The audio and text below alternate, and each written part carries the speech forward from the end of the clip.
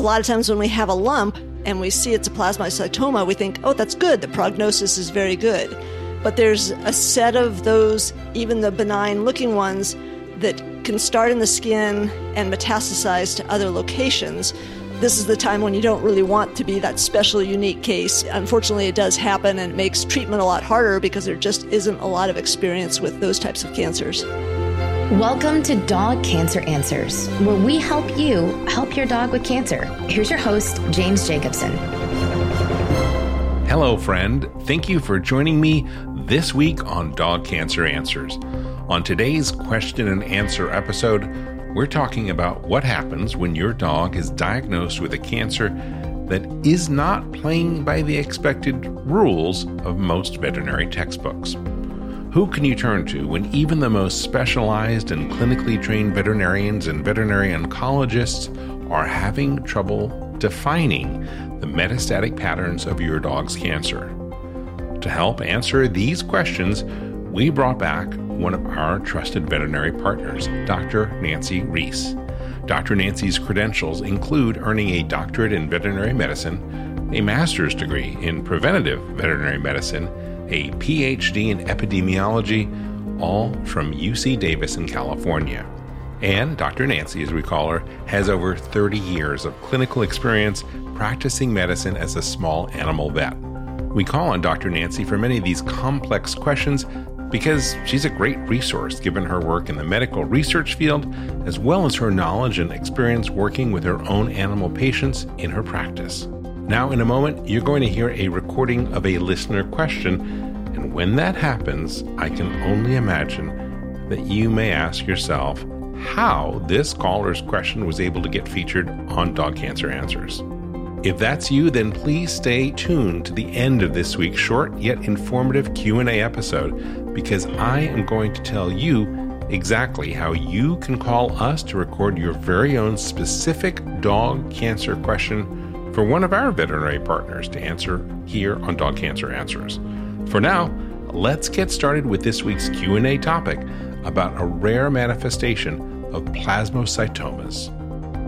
Dr. Nancy joins us for another listener question and answer episode. Today, we are taking a question from Leah on plasmacytoma. Let's listen to the question and get Nancy's take on the other side. Hi there. My name is Leah, and I'm calling from Calgary, Alberta, Canada. My question for you is about my collie, Brody. He's a collie cross, and he's been diagnosed with multifocal extramedullary plasmacytoma. He has tumors in the pylorus, jejunum, colon, and lungs. We've been treating him for a year now with the cancer diet, apocaps, canine immunity, as well as melphalan and methylprednisolone, and he's doing well, but the tumor is remaining static. In all of my and my oncologist's research, we can't find much data on plasmacytomas manifesting through the body like this. She's spoken with her superiors, and her cancer has truly stumped everyone. So I was wondering what you can tell me about plasmacytomas, how they arise and how they can be treated, and if you've ever heard of plasmacytomas manifesting in this way. My Brody seems to be one in a million, and we're all left with so many questions. So thank you so much for any information you can provide. One of those rare ones, Brody and plasmacytoma. Dr. Nancy, I bet you've been doing some research. What have you got to share? Indeed. Definitely had to do some research to find information about that particular variation of the plasmacytoma. In general, plasmacytomas are usually, we consider them fairly benign because they're solitary pink growths that come up. They don't come up very quickly. They don't spread very fast. And surgery to take out the one tumor is usually curative. So a lot of times when we have a lump and we see it's a plasmacytoma, we think, oh, that's good. The prognosis is very good. But there's a set of those, even the benign-looking ones, that can start in the skin and metastasize to other locations. So the prognosis for those is a little worse. And then there's versions like what Brody seems to have, where they didn't start in the skin and spread somewhere else. They arose in these deeper tissues. So the, quote, non-cutaneous extramedullary plasmacytoma, which is a mouthful to say, seems to be one of the more aggressive forms because you're not going to see this lump show up. It's going to be somewhere inside somewhere like the GI tract. So it could be in the esophagus or in the stomach, the colon, the small intestines. And the symptoms of that are not going to be easy to pick up, and they could have many tumors by the time it's diagnosed. It truly does seem to be a pretty rare manifestation. There are a couple of reports in the literature of cases of this, but because they're so rare, there's still not a lot of information about treatment and things. So they try to extrapolate from human studies, and the things that she's doing is absolutely what is probably the best that we know of at this point. The melphalan and the version of prednisone help to slow the tumor growth and spread. And then all of those good anti-cancer prevention types of things are keeping the body and immune system healthy, like the diet and apocaps and things like that, all those supportive things. Truly, this is the time when you don't really want to be that special, unique case. But unfortunately, it does happen, and it makes treatment a lot harder because there just isn't a lot of experience with those types of cancers. So when you have one of those rare 1 in a million cases, what do you as a veterinarian do? How do you go about doing this type of research to find out what the options are? First, we pull out the good old textbooks and see if there's anything in the older literature, because sometimes there's weird reports from way back when that somebody documented a case and it just hasn't been reported enough since then. So I often find a lot of things in some older literature doesn't have current treatment, but at least if we can find, hey, they did talk about this in the 80s, which doesn't seem that old to me. And then a lot of internet searching, just like everybody else does, but through some of the scholarly channels or whatever, to find articles that document this, and then having to look at human literature, because sometimes there's at least more information in the human literature than in the animal literature, because there aren't that many people looking into those rare cancers with the animals. It's really frustrating to get a rare case because you want to be able to say, these are the standard treatments and this works in 75% of the dogs. But with a rare thing, you're kind of saying, well, this drug sort of works in cancers that are kind of similar to this, so maybe that's the best thing we have. It isn't necessarily appropriate for this kind of cancer, but something like Palladia that was developed for mast cell tumors has been tried in a whole bunch of different cancers and seems to have some surprisingly good effects on those kinds of cancers. But that always is developing out of a frustration of not knowing where to go next. It's tough when you get one of these unusual cancers. And I like the idea of going back to some of the old literature all the way back to the 80s and maybe even the 70s. It's nice to be reminded that sometimes there were answers back then that maybe we have forgotten or that are not taught these days. I have to say, I've looked back at my old vet school notes when they were still written on paper, no computers, and sometimes I'm surprised about the information that's in there that I didn't remember we were exposed to. That's awesome. Dr. Nancy, thank you so much for being with us. Thank you. A big thank you to Dr. Nancy for addressing this week's question on rare plasmacytomas, and to Leah, who called in about her special dog, Brody. And a big thank you to you for listening. We hope this Q&A session will help other dog lovers out who may have a similar problem with their dog's cancer. If you find our podcast helpful, please support us by liking us on Facebook and by subscribing to our show on YouTube or Spotify or Apple Podcasts or wherever you listen to your podcasts. And if you want to become one of our ultimate supporters, make sure that you tell your friends and your family, and most of all, perhaps your veterinarian and their staff, about Dog Cancer Answers. Doing this will not only help our podcast continue to grow and reach more people, but it will help us connect to other dog lovers and dog guardians just like you. Oh, and of course, make sure to visit our website at dogcanceranswers.com, where you can find the show notes for this episode or any other episode that we've aired in season 1 or 2 or 3 of Dog Cancer Answers. Up next, we have a message from our sponsor, which helps us to keep the lights on here at Dog Podcast Network. Please pay attention because it's relevant to you, and it helps us continue to make these shows possible. On the other side of the break, I'll give you those promised details about how you can have your question answered by one of our veterinary experts. Stick around. And now, a message from your dog. Oh, every day with you is like a day at the beach, and I want to many beach days as possible. Oh, I want to run. I want to sniff. Ooh, I want to find a good stick to carry. I want to roll in the grass. And warm my belly in the sun. Oh, I want to walk with you, run with you, sleep with you, eat with you. And when I eat with you, I want Everpup. The green, grassy beef liver smell wakes my senses. Oh, you may not realize this, but it tastes like homemade gravy. It infuses any food you give me with healthy life vibrancy. Oh, I can feel it. Everpup traveling to every cell in my body, nourishing each one.